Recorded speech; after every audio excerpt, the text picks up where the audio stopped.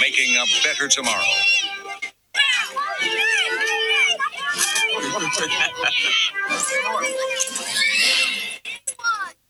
A murderer was captured this morning and tried today. Guilty. Sentence, death.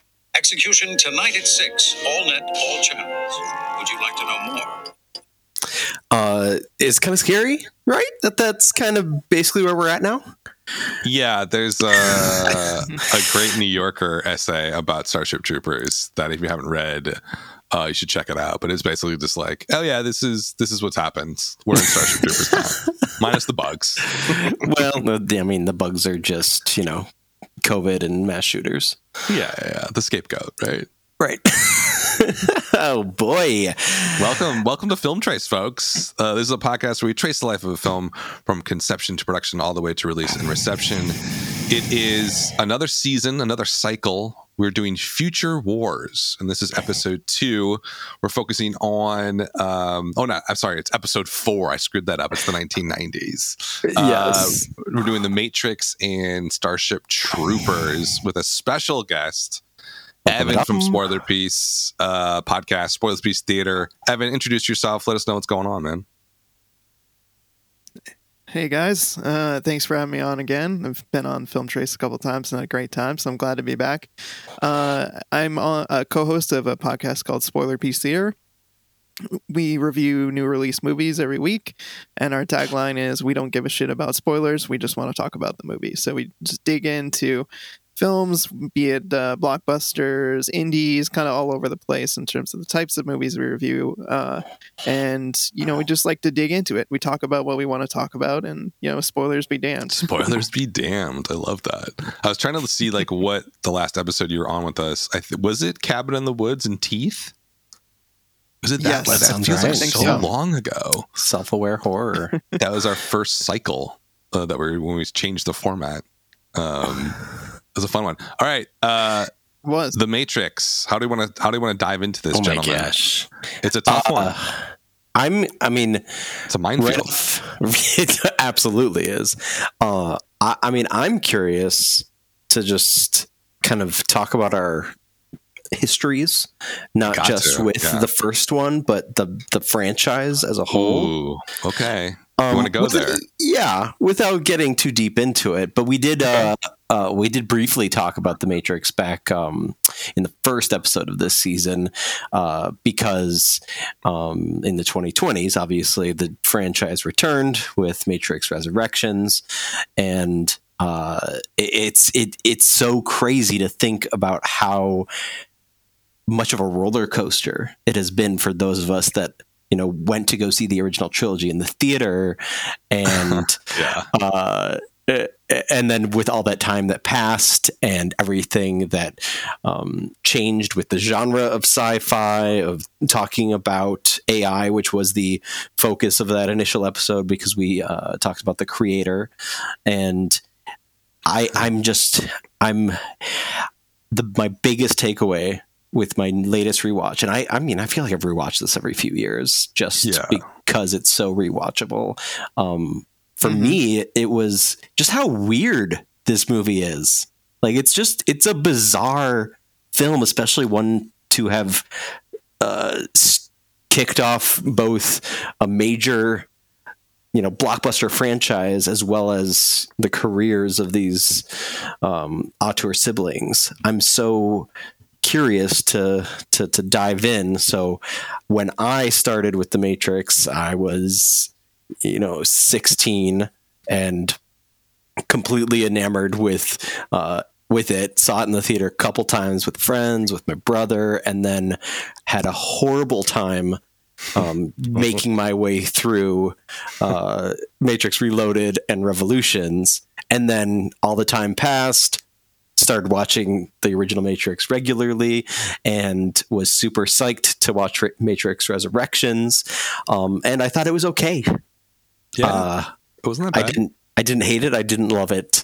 What about you? Let's let our guest go first. Yeah, guest goes first. Give us your history. Oh, shucks. Yeah.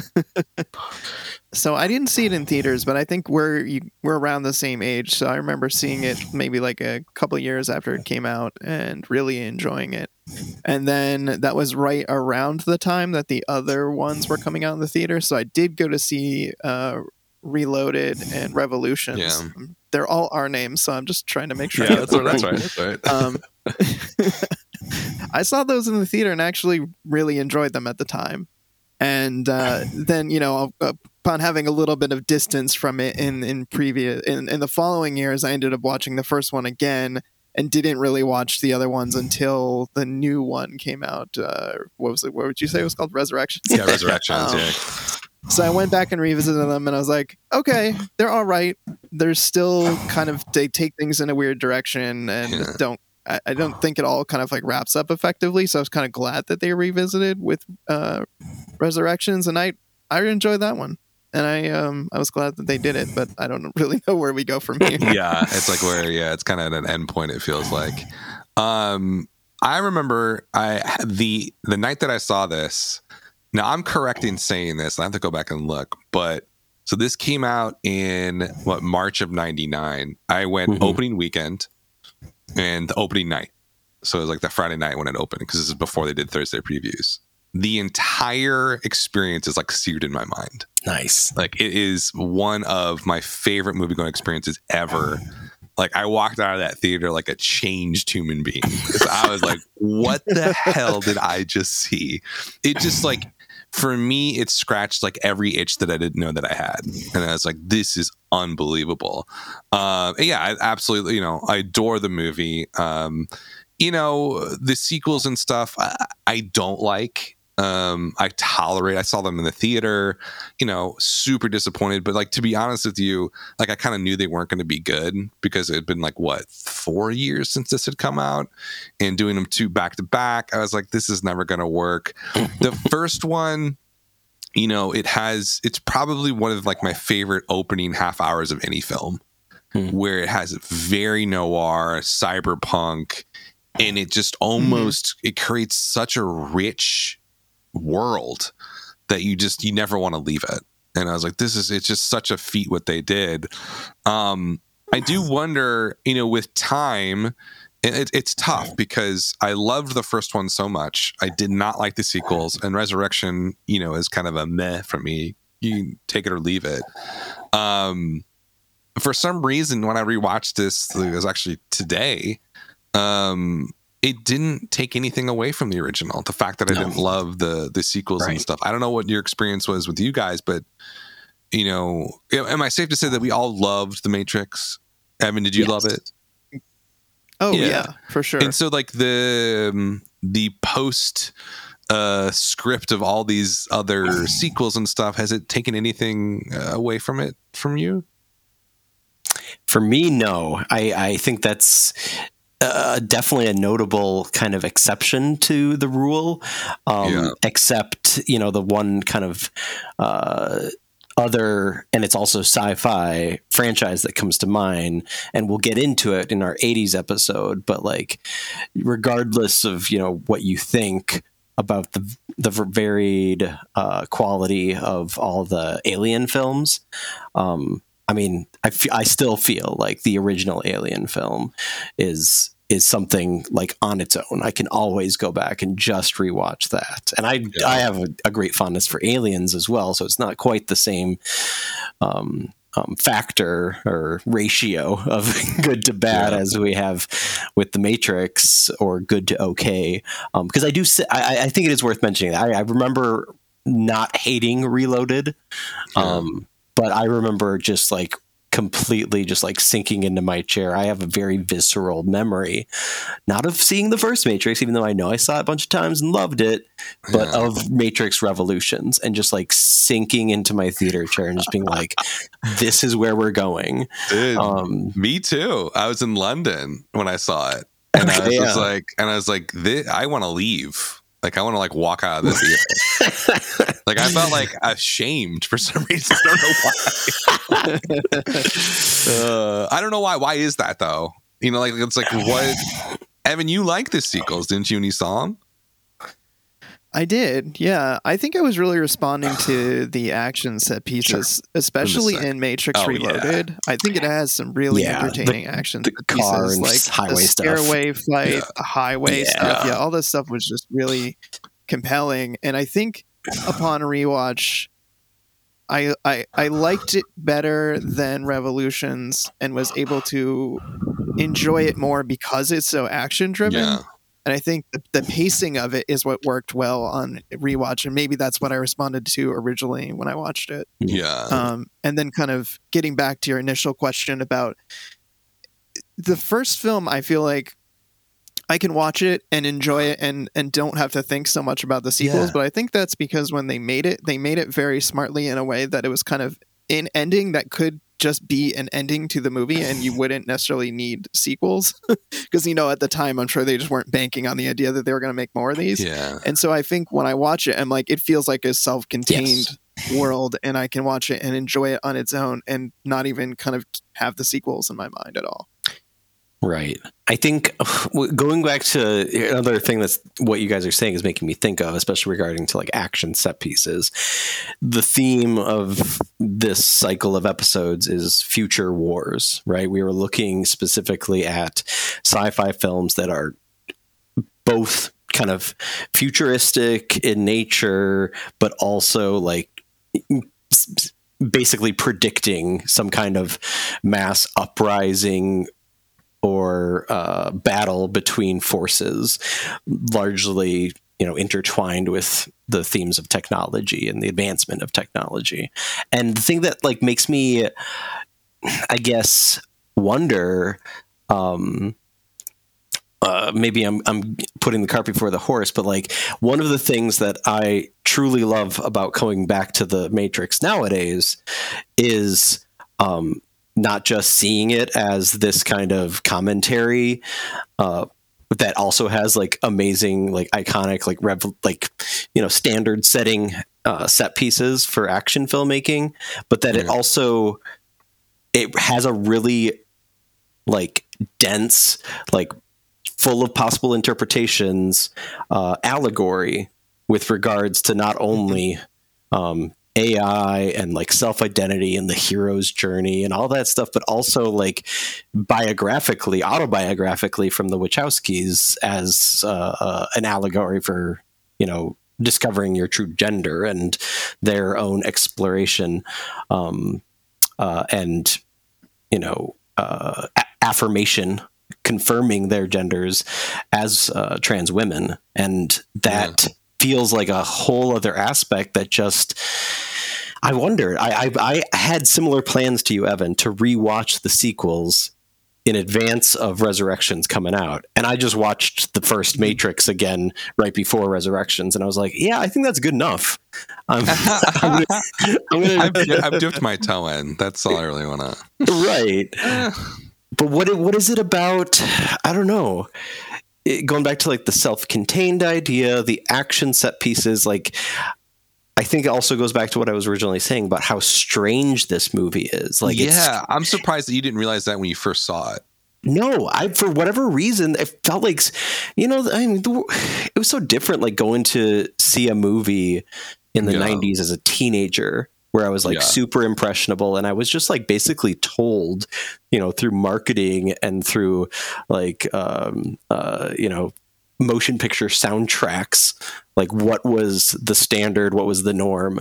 And I just really thought that it was just like a cool futuristic sfi fi with Hong Kong kung fu action. But like even saying that out loud, 24 years later seems silly.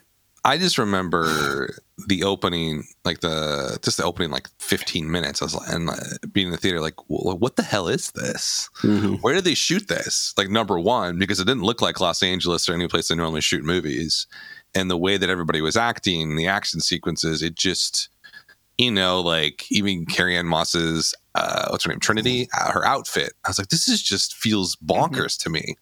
Like I'd never seen anything. It had hints of like mid 90s action movies going on and maybe like Hackers or whatever. Yeah. But, there was something it felt so lived in. It didn't feel like a put on. Exactly. It felt like the people that made this kind of live in some sort of world that is a deviation of this. And I don't know, like that's the thing that stuck out to me immediately when I was watching. I was like, oh, this is something different. And by the end, it kind of gets a little bit cliche, and you can feel whiffs of the sequels at the end of The Matrix. But like it for some reason, it just holds together so well for me, even after all of these years. I don't know Evan, what sticks out to you as something, you talked about the action sequences in the sequels that you kind of latched onto as being, amazing. And what is it about the first one that, still to this day, you hold something, it holds you? I think it's obviously the action, that's definitely one of the things, but some of the stuff that Chris was talking about, that it's there's a lot of layers to it. You can access it in a lot of different ways. You can access it on a purely visceral action movie level, where it's super entertaining and very cutting edge in its effects and its ideas that were duplicated and copied by many other films, parodied endlessly. I mean, I can't even count the number of Matrix parody sequences I remember, where someone jumped in the air doing the crane kick and froze in midair. Bullet Time and Max Payne and things like that sort. But it's also just a really fascinating film that explores so many different themes, as you mentioned, gender identity, oppression, like fascism. There's just so many layers to it, and that's what I respond to in watching it again and again. It's got all the great entertaining action set pieces, but I feel like there's more kind of like layers to peel back and in places and ways to kind of access the story. And this time for me was really thinking about it a lot more in the context of the trans allegory, and the writer directors exploring their own gender identity and kind of seeing the places that it kind of seeps into the film, and ways that it kind of, the story is taking off on that and commenting on that. So that for me, the most recent viewing was just kind of like soaking in that layer of it and just appreciating it on that level. And especially like the cinematography this time around, just the kind of layers to the cinematography and the way that it kind of, when you first go into Matrix, it has this kind of like dingy, like greenish hue, but as the movie goes on and Neo becomes more kind of like awakened, his time in the Matrix is like brighter and brighter and brighter, and you feel like he's gaining like more control and competency over like his abilities in there. And so that was something that I was picking up on this most recent viewing. I think we all have like good like critically, what's the term I'm looking for, rich views of the film. But one of the things that sticks out to me at The Matrix, and sort of living with it for the last how many years it's been, is how much like Fight Club, which came out this year as well, 99, has this sort of strange following around it. That like even to the point where, in the alt-right movement, like red pilling somebody is a whole thing. Like, what do we make of that? Because it's like, and Fight Club's the same way, where, you read the book Fight Club and you see the movie, it's, well, obviously it's a critique of fascism, right? But then you have somebody watch the movie and they're like, oh yeah, this is amazing. And they're like Tyler Durden and like Project Mayhem, and they're into it. I don't know. There's something about these movies that were so powerful when they came out that it's like the effect of them, there's a lot of unintended effect where it changed culture and changed conversation about these topics like identity and like knowing the social constructs and specifically surrounding identity, that like I don't know, it almost kind of feels like it's maybe dangerous in some way. And I hate saying that, but that's what it feels like presenting these ideas. It's funny, like going through this and reading about like how it was made and all that. The one thing that stood out to me, because I went on to study like literary theory and postmodernism, And, probably this film is one of the reasons that I did that, because it was an introduction to those ideas. And I love that they made the cast and crew read Jean Baudrillard's Simulacra and Simulation, which is not an easy text. That was difficult when I was in school. It's very, very difficult and hard to get through. And the ideas are very, very challenging. And I always find that interesting that they were able to express what Baudrillard was saying in a pretty simplistic way. But I do wonder, did you guys, when you watched this for the first time, when you watch it now, do you feel like it's saying something from a maybe philosophical viewpoint that is unique and interesting and something that you have latched onto? Or is that kind of something in passing that kind of faded away? For me, it was there's two aspects to this. One which you didn't mention, and then I'll talk about the whole red pill thing. Sure. But the other kind of aspect that I think's been more forgotten because it wasn't memed to death is the whole trench coat thing of the turn of the millennium. I don't remember if you remember this. Yeah, I don't remember. I don't know if you remember, Dan, but at our high school, that there was a group of kids, I believe, that referred to themselves as quote the trench coat mafia. Yes, I remember. Oh this. My gosh! And it was, and it's. I mean, it's not that just Matrix. There was it was goth music, and also the middle school in our district was the one that got on MTV News for banning Marilyn Manson T-shirts. There was just this really intense culture war happening back then, even before the internet really took hold and made things both better and worse. Whenever I watch this movie, I can't help but think about that and how it created this environment, especially with Columbine happening. Did that happen our senior year, Dan? Yeah, I was just looking this up because when you said trench coat mafia, the first thing that popped into our head is because something about the Columbine people wearing trench coats. Right. I remember the day after it happened at our high school, someone wore a trench coat and got suspended. Right. Do you remember this? It was nuts. Columbine happened a month after The Matrix came out. That's crazy. Not even a month. Wow. 3 weeks. I didn't realize that. Right. That I never put those two together in my head. I was like, wait a second. That is nuts when you think about it. They're ever linked in my mind because of what happened at our high school.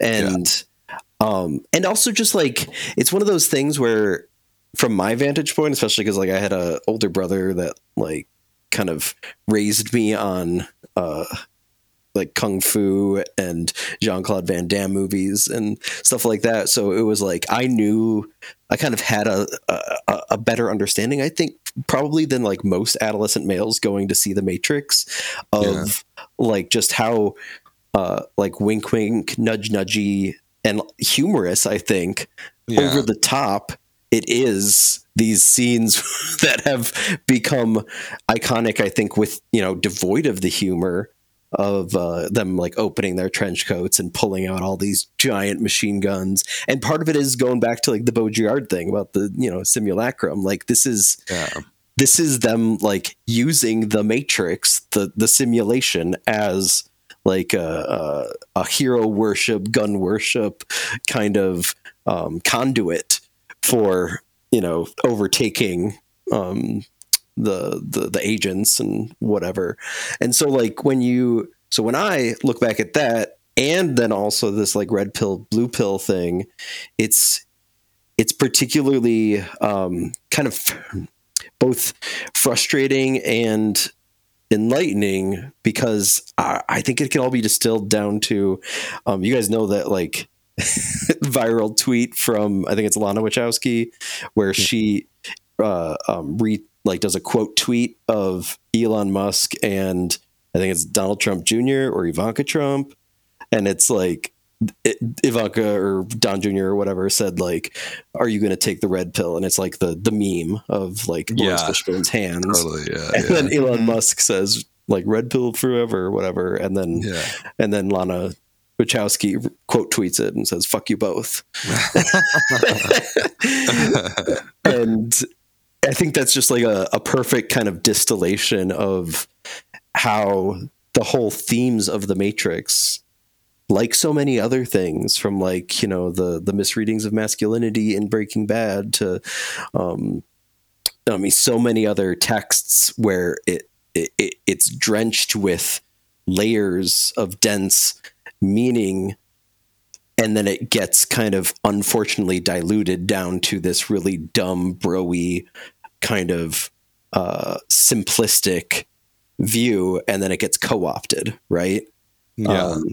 And so I'm curious to see. I was wondering if that would happen at all in kind of a knee-jerk way to Matrix Resurrections, but I think unfortunately, especially because, you know, it came out with the pandemic and the like simultaneously on HBO Max and theatrically, that it kind of felt like a blip on the radar, unfortunately. Yeah. It's like they did like the day and date release, and it was just, I don't know, that there was like buzz around it when it first dropped, but yeah, I don't know. There's a part of me that thinks that Matrix, the original Matrix, was just like a lightning in the bottle moment. Yeah.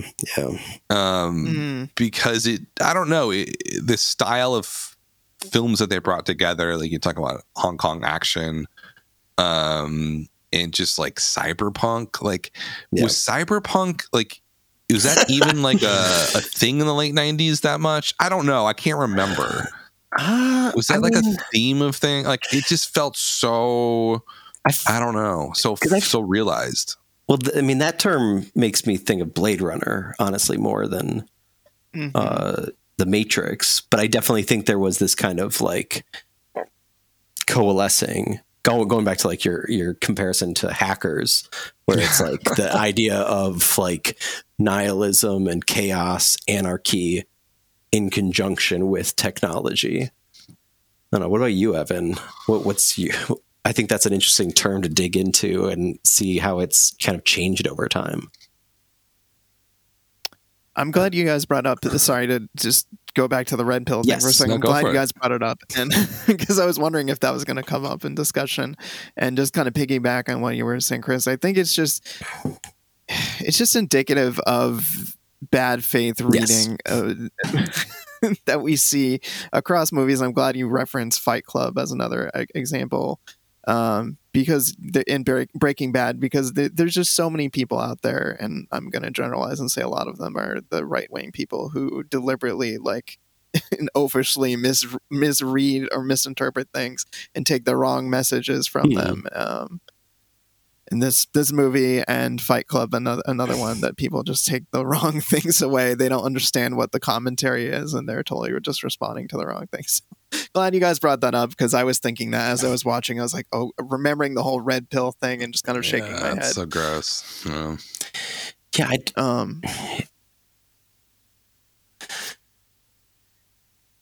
Yeah. So anyway, so sorry, you were asking more about the term like cyberpunk and kind of like digging into that. And I'm trying to remember. I feel like there were a few things in the 90s that were kind of like this, right? Like there were things like, you know, Lawnmower Man, yes. like things that were like kind of playing in the space of like VR and not quite understanding like what that was going to be. Mm-hmm. There were things like Dark City that were kind of, you know, weird, trippy, heady kind of movies, and other movies like in the early 2000s, like Equilibrium, which were trying to kind of like cash in on the like action-y, you know, future, you know, post-apocalyptic-ish dystopian future kind of police state thing. So I feel like there's definitely something there between like the weird like computer movies and the like insane action movies. That was kind of like, I feel like the Matrix is kind of like situated between them. It kind of like caught some of the like 90s computer stuff when we didn't really know about computers, and then inspired a bunch of, you know, action movies and things that came after it. Yeah. It's like that. It's the mixture of the two. And there's definitely noir-y stuff in the beginning, where it's like this mystery follow the white rabbit. And like, yes, you know, the phone being in the, you know, in his office where it gets delivered to him. And it's like this, the unraveling of the mystery is so, I found it so engaging in the opening part of this movie. And then when the reveal happens, it's sort of like, oh, wow, that's crazy. That's nuts. And I'm sure that's been done before. It sounds like a common like trope in sci-fi movies that human beings are, taken over by AI or used for this or whatever.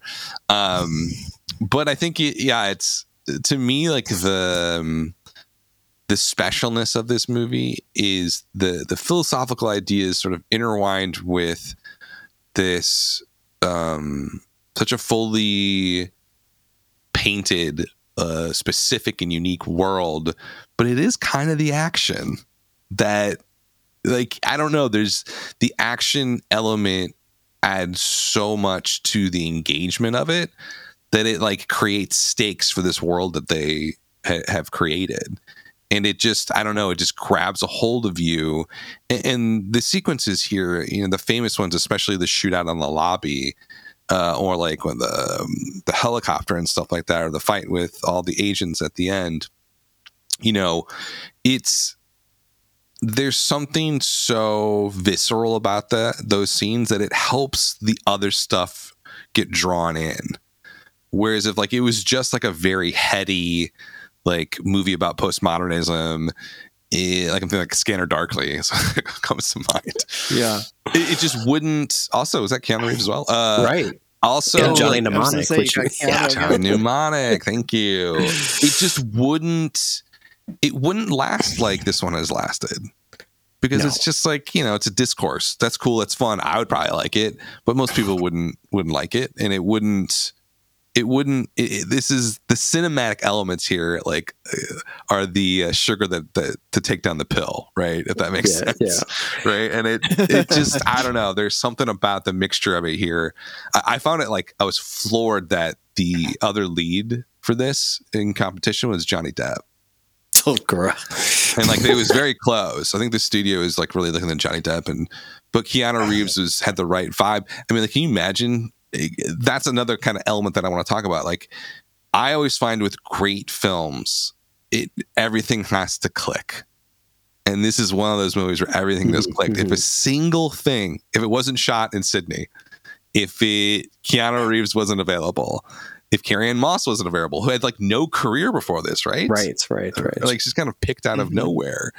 And then I was Hugo Weaving, and like, right. Perfect. I was going to mention that. Like, I was trying to think like what sets this film apart when there's so many other ones like it during this time period. And obviously the Wachowskis are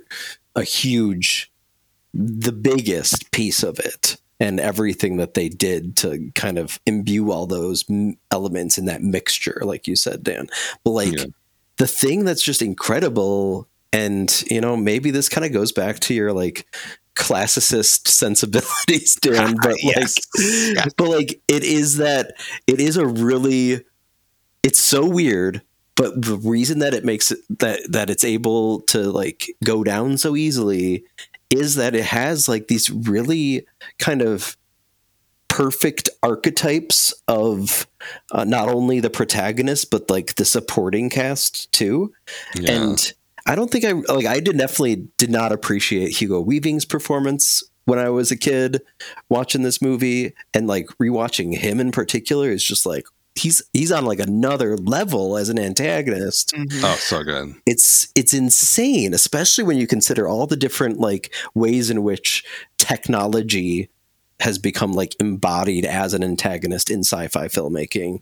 And also just like that the playing off, I mean, there's a reason why Keanu Reeves and Lawrence Fishburne not only like are integral to this franchise, but like they've also become one of the main reasons why you've been able to build the John Wick franchise as well. Is that the way those two actors play off each other? It's so like it's crazy that you would even like deign to think in this time period that like that matchup would make so much sense. Like, Yeah. I don't know. There's just like, it's one of those things, like you said, Dan, it's like it clicks. And when it clicks, not just in one way, not just in two ways, but like in all these different like tandem pieces, God, I just like get goosebumps thinking about it. Yeah. Mm-hmm. I mean, yeah, I agree with you. Like the casting is really critical to. It's a critical piece that I think people kind of underplay sometimes when they're talking about the Matrix in terms of why it works so well. You know, the cast all works well together, and I think one of the things people don't talk about enough in the Matrix films in general is I think Carrie-Anne Moss and Keanu Reeves actually have a really great chemistry together. And which is, I feel like, not easy because Keanu Reeves, as much as I like him in things, probably not the easiest person to have chemistry with because he kind of, I don't know. I just like, I feel like I've seen other things like how, you know, a kind of a little bit of a goofball sometimes. Like, how do you have romantic chemistry with somebody like Keanu? But it works, right? I think. And that chemistry just grows over the course of the franchise. And his profile in general is just like kind of one of the strangest stories in Hollywood, right? Where it's like he was known for his flat wooden acting in a negative way, I think largely in the 90s. And, you know, it almost feels like The Matrix is kind of like that tipping point or one step. And then like I think once again, it's John Wick that kind of solidifies him in, you know, over the course of the past 10 years as like one of the like most interesting guys to watch on screen, where, you know, all the acting, so much of the acting is internal. And yet he's like constantly like trying to like challenge himself physically. There's an interesting archival profile of Keanu from Empire magazine from when The Matrix came out and blew up. And, you know, he was doing like Much Ado About Nothing, and a lot. He was like trying to like push himself a lot as an actor. Like obviously he worked with Gus Van Sant and tons of other interesting projects, even during these time periods where he wasn't as like well regarded as a quote serious talented actor. And like a lot of the interview kind of interrogates this idea of him getting kind of like stereotyped as, you know, the dumb guy from Point Break, or as like there was like gay rumors because he played a male prostitute with River Phoenix in My Own Private Idaho, because he had a close friendship with David Geffen and they like lived together for a while. And there's just like something so refreshing going back and looking at that. And like I feel bad that like I kind of like, I loved The Matrix, I loved Speed, I loved Point Break, but I still was kind of like in this camp of just assuming that, you know, these movies succeeded despite him. But now all these years later, it's kind of like, I'm finally realizing like, no, this guy like is actually very deliberate and careful and precise. And, you know, that was just like Hollywood blowhardism at its finest, I think, back then. Yeah. I mean, he had that's followed him until very recently. I would say to the last decade, Keanu was definitely seen as, I don't know, an aloof, sort of not all there all the time actor who, you know, I think that the tough part about that too is, especially, you know, growing up in the 90s and early 2000s, it was indicated he didn't have the chops. Right. He wasn't like a technically sound actor. But like, yeah, I mean, you watch The Matrix and sure, a lot of there's depth in his reactions that before felt shallow. You're sort of like, oh, no, he's doing something else. And it just took us like 30 years to figure it out. He's been living in the future. Yeah. And like, I think that's, you know, one of the reasons that they chose him too. It was clear that they needed somebody in this role who was like, one, physically committed, because it was like 6 months of physical training. And then two, the thing that really got him the role was the fact that he could understand the philosophy that they were trying to at least introduce to people. Yeah. And he was into it too. And so it's like they needed really somebody. They basically said that we need someone who's a maniac and would do this with us, and he was the guy. But that's like, it speaks volumes about who he was back then. That like he was willing to do this even as somebody who could go out and get a big movie, you know. And he chose The Matrix. It's like, yeah, this is what I want to do. But by the way, a movie from directors who had only directed one film before. Yeah, right. This is their second movie. I know, after Bound, which is incredible.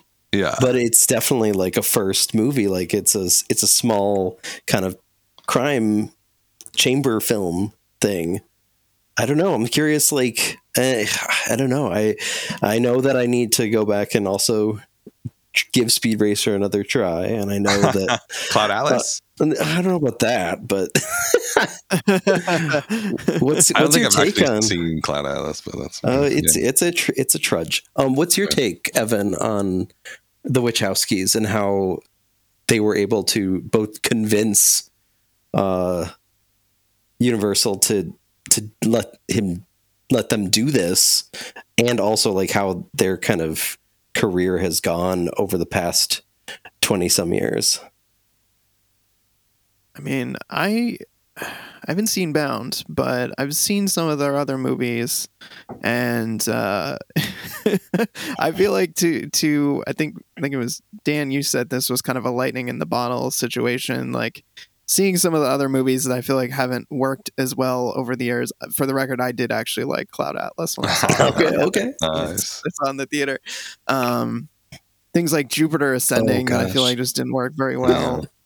I'm trying to think if there's something else that I've seen of theirs. I haven't seen Speed Racer, but I know that one kind of got destroyed critically, and then people have kind of reevaluated it over the years. But I mean, when I saw The Matrix, I was like, these people clearly are talented, and they have some interesting things to say, and so I kind of feel bad that they haven't met with more success over the years, and that they've kind of, The Matrix is really like the biggest thing that they have in their kind of in their resume. I haven't never given it a try, but a lot of people swear by Sense8. Their Netflix it's show. good. It's good. Is it? Okay. It's like it's definitely them, right? It's such like a full realization of, I think, what they were missing in The Matrix Reloaded and Revolutions, and maybe some Speed Racer in there too. It's just, it's bonkers. It's like hypersexualized, but like super fun at the same time. I don't know. It's also like a really unique mixture of things. I'm not going to say it's a great TV show, but it's certainly like a fun, engaging one that's like, thought provoking.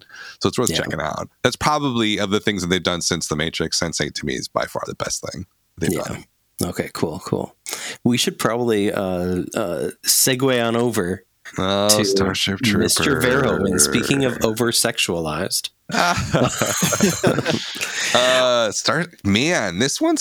This one's a sticky wicket, as they say. Just because there's almost too many layers going on, right? Because when I first saw it, I don't know, or not when enough. I first saw it in theaters back in '97.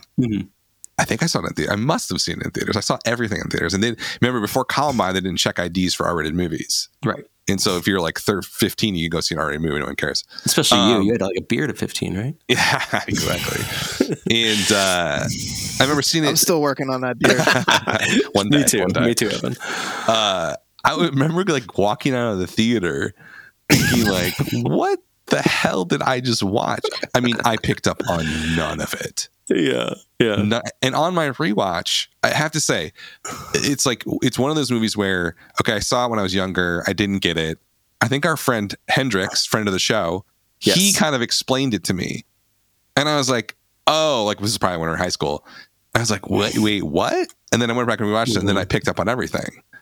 But it took somebody who's like way smarter than me about movies to like tell me like what it was all about. And I was like, okay. But now, I don't know. I have such a weird relationship with this movie because on rewatch, I read this New Yorker article. I read all these like little essays about it and like how it was such this amazing satire. But then I watched it, in the last week or so, and I'm just like, God, it still feels like that same movie I saw when I was a teenager. You know what I mean? Right. Yeah. I mean, it's a classic teenage boy film. Yeah. Really. The thing that before the rewatch for the episode, the last time I'd seen it was during the pandemic. I don't know if you were present for this one, Dan, but our friends, would do a Friday night. We called it dumb movie night over Zoom. And we would always argue about like what constituted a quote dumb movie, and this was one of those controversial picks where it's like, I didn't pick it, but like it seemed like a number of our friends thought that it was a dumb movie. But like Paul Verhoeven is just kind of like, he's like a classic like himbo director, right? Where it's just like I don't know how much. It's one of those things you don't know. Is he putting very little thought into what he's doing, or is he putting like all the thought into what he's doing? Either way you slice it, the guy is horny as hell, and he has this kind of like super idiosyncratic singular voice that is also just like so trashy on the surface and like gleefully so that it's really. It is hard. I don't think that makes you dumb and our friend smarter, Dan, to like be able to like look to pick apart and see what it's trying to say about like fascism and totalitarianism. But because like it's almost as if the machine of filmmaking that he's a part of is almost like taking pleasure in that fascism and totalitarianism, right? And that goes back to RoboCop, and also is true in his less sci-fi oriented films like Elle and Basic Instinct. I don't know what. Tell us a little bit about your history with Starship Troopers, Evan. I'm curious because I did hear you agree with me where Dan said he's thinking too much, and I think you agree with me that maybe not enough. So I think you made a comment about it being a teenage boy movie, and I think I remember seeing this somewhere in that range and really enjoying it. My history is with Paul Verhoeven is that I love his movies. Yeah. He's one of my favorite directors when he is living in the land of satire and sci-fi action. So RoboCop and Total Recall are high up there. RoboCop specifically is probably top 10 of all time for me because it's just such a sharp mixture of action and social commentary. And I remember when I saw this the first time, I thought that I really liked the commentary. And upon revisiting this movie just a couple of hours ago, it was shockingly unsubtle in what it had to say, even by Paul Verhoeven standards. And I don't know, it didn't quite work as well for me on this viewing. It felt about as subtle as a bomb. It just really was not landing with me, even though I like the sentiment. I like what it's going for in terms of its commentary on fascism and war and the military industrial complex and the trademark horniness with which it's told.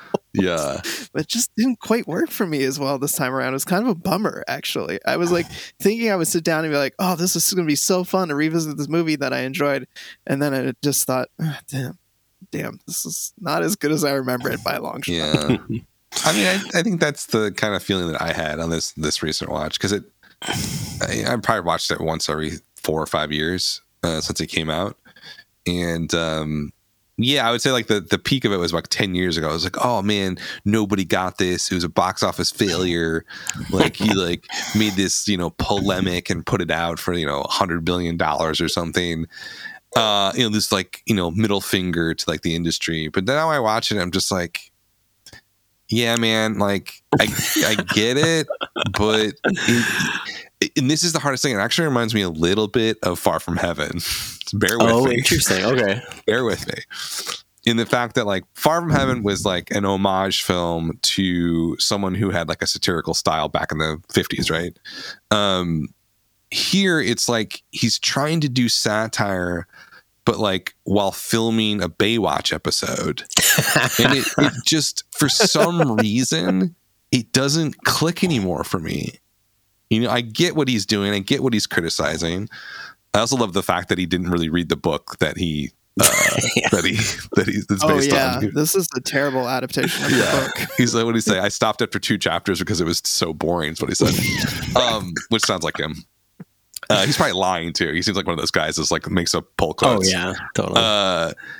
And yeah, it just look. I feel like we're doing a disservice because there is a ton of American political satire, especially from someone not a European, like making a movie here in the system.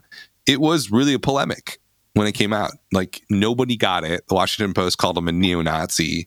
Like he was doing something really interesting and kind of brave on some level to make a movie like this, and he is a brave filmmaker. Except for let's throw out Hollow Man. Let's not talk about that. No. But yeah, it it's funny because this one's landing with a lot less punch for me. But like Showgirls has become one of my favorite movies. Oh yeah, that's right. In a completely non-ironic way. And I just like I'm so confused by him. He's such an odd filmmaker overall. I don't know. Yeah, I think there to kind of give a good example or like Verhoeven in a nutshell.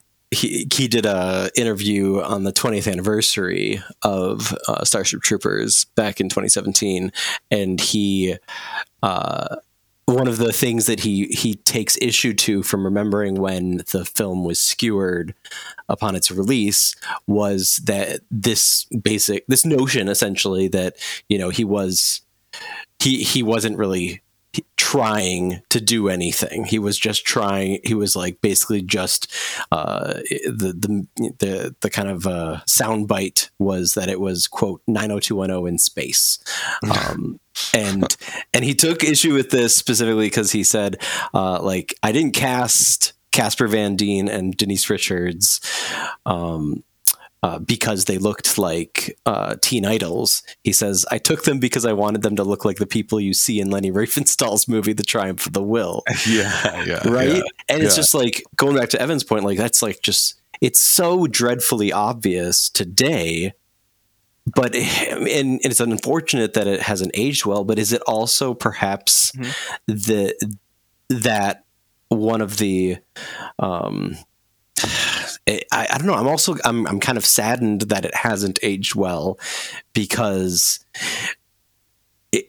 is it that it's so obvious today just because like, I mean, we're older and wiser and we're a lot more keen to picking apart satire, especially when it's like so over the top and in your face, like this is like Verhoeven is in general, or is it going back to the cold open of the show? Like, is it just like, is what's really happening is that we're just like feeling kind of yucky about it because Verhoeven was right, and this is kind of like where we're at. I mean, I'm not trying to open a minefield, but like the only good bug is a dead bug, and we have like Netanyahu calling Palestinians human animals, right? Like, it's nuts that we've in some ways, in some really horrific ways,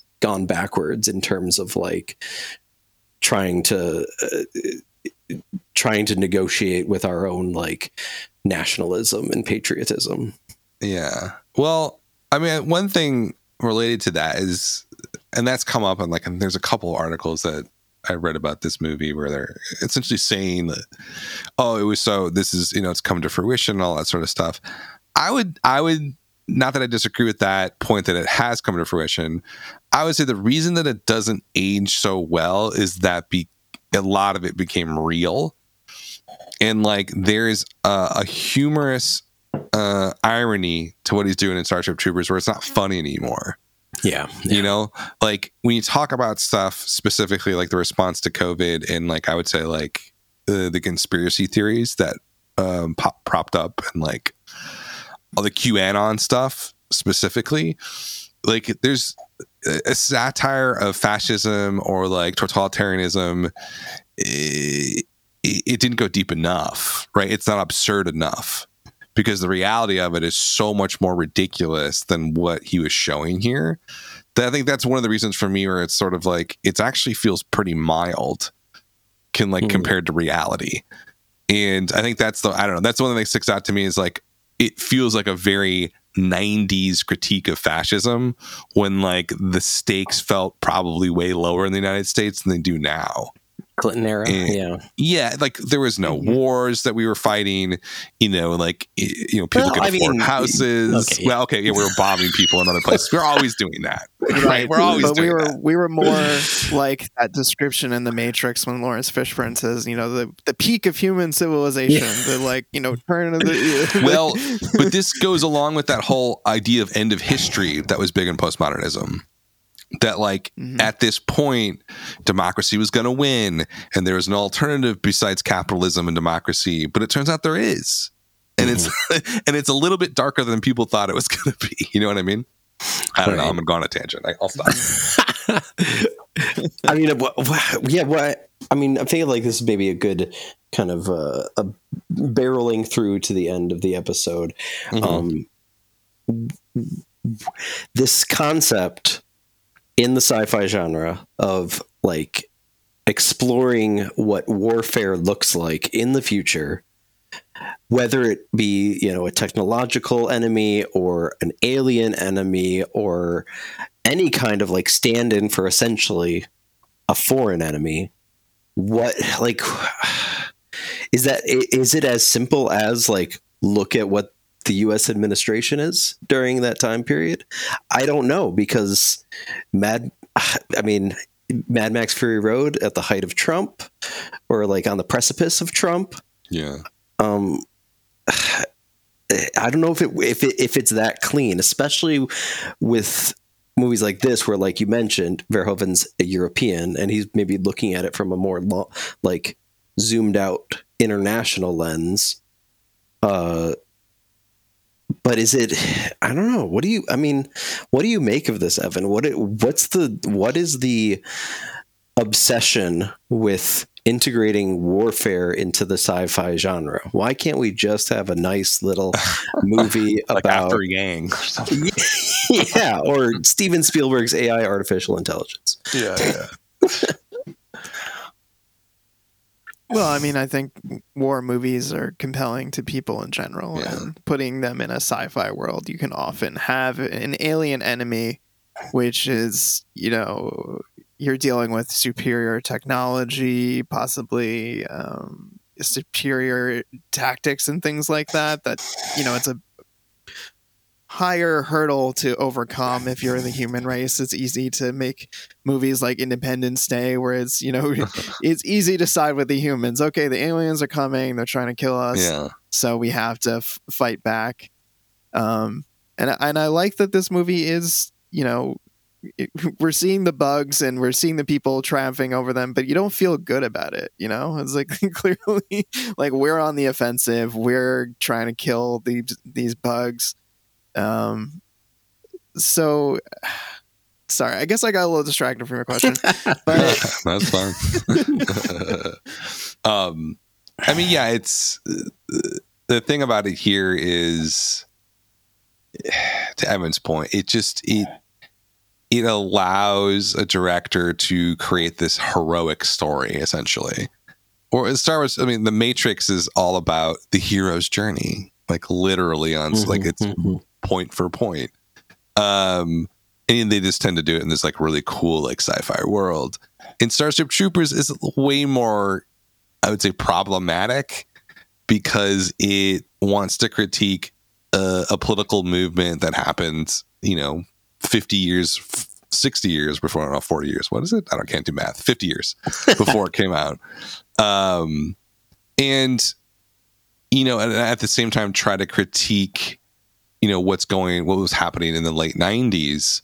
And I think whenever we see these movies, it's always like obviously a reflection of what the anxieties of that moment, right? And The Matrix is all about the fear of the millennium and what it's going to bring, and like what computers are going to bring. And like Starship Troopers is all about, I think, because of this sort of political malaise that was happening in the late 90s, I think it's kind of about like, hey, something bad's probably going to happen, and this could be our response.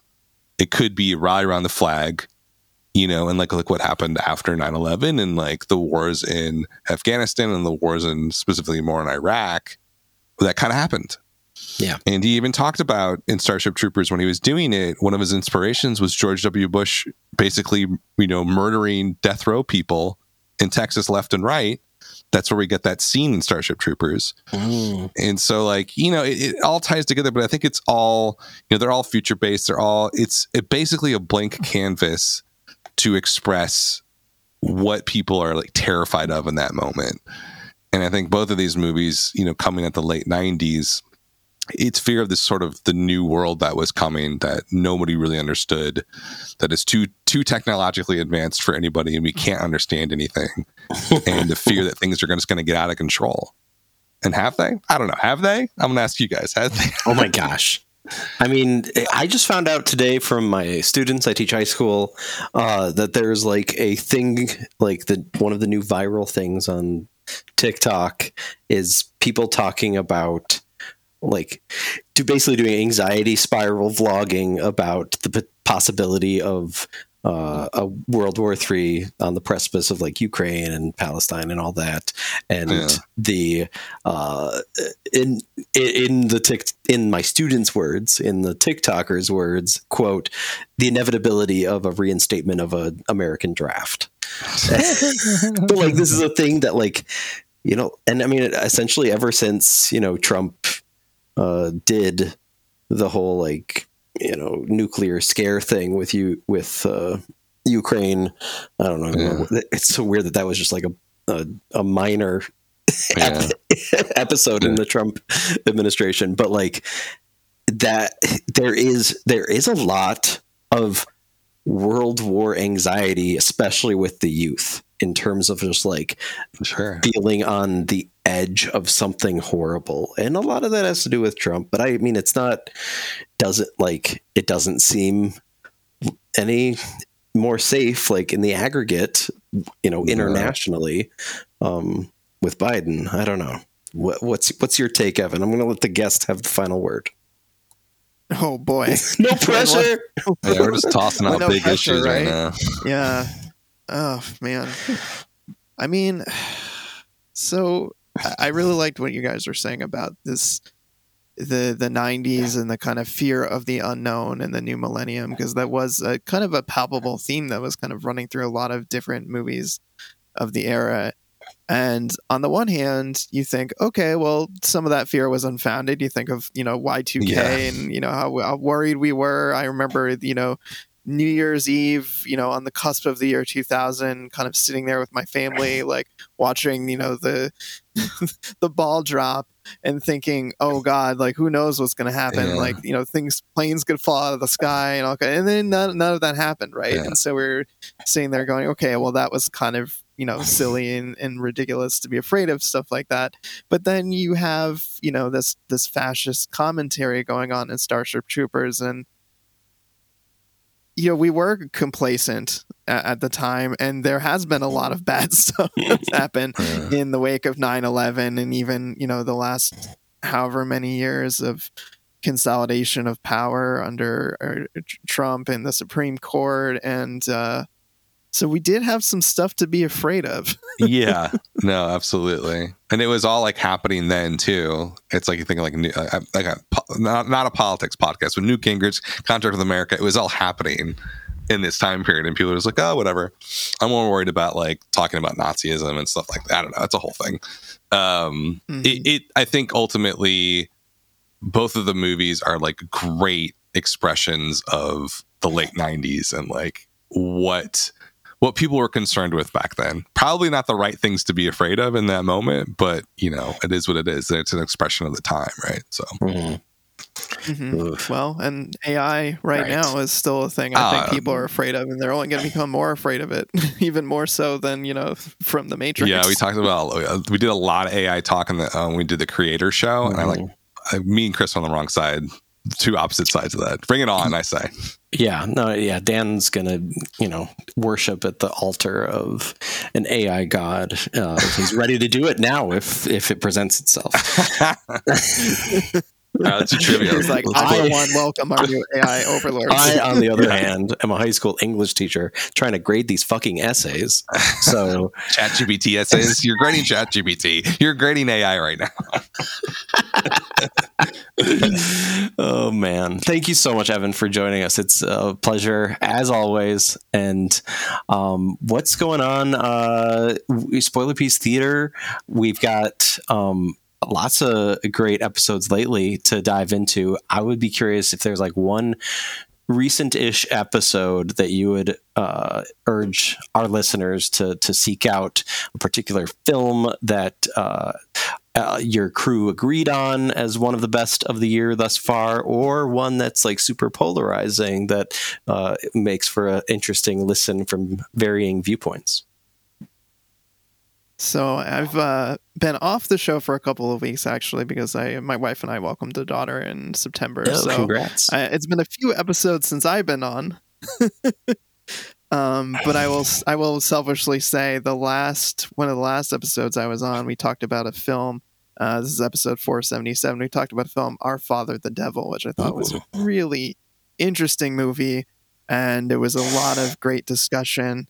And the kind of like short version is there's this woman who is working in like a retirement home as like a chef, and this new priest shows up at the retirement home, and she realizes that he is the warlord that was presumed dead in her home country, who like used her as a child soldier. And so she has this like really horrifying situation of seeing this guy and like trying to figure out what the hell she's going to do with the fact that she knows who he really is. Nice. That sounds really fast. I gotta add that to my list for sure. Yes. Highly recommend it. Next week on Film Trace, or whatever, 2 weeks, whenever Dan gets around to it, we will be diving into the 1980s, as we alluded to earlier. Look at Aliens, James Cameron's sequel to the Ridley Scott film, and also it's a double shot Jimmy Cam episode, his original 1984, The Terminator, as well. Awesome. Thanks for listening. Ooh, that'll be a fun one. Oh, yeah, dude. James Cameron's going to be a fun episode. A lot of good back and forth. All right. Thanks for listening. This has been Film Trace.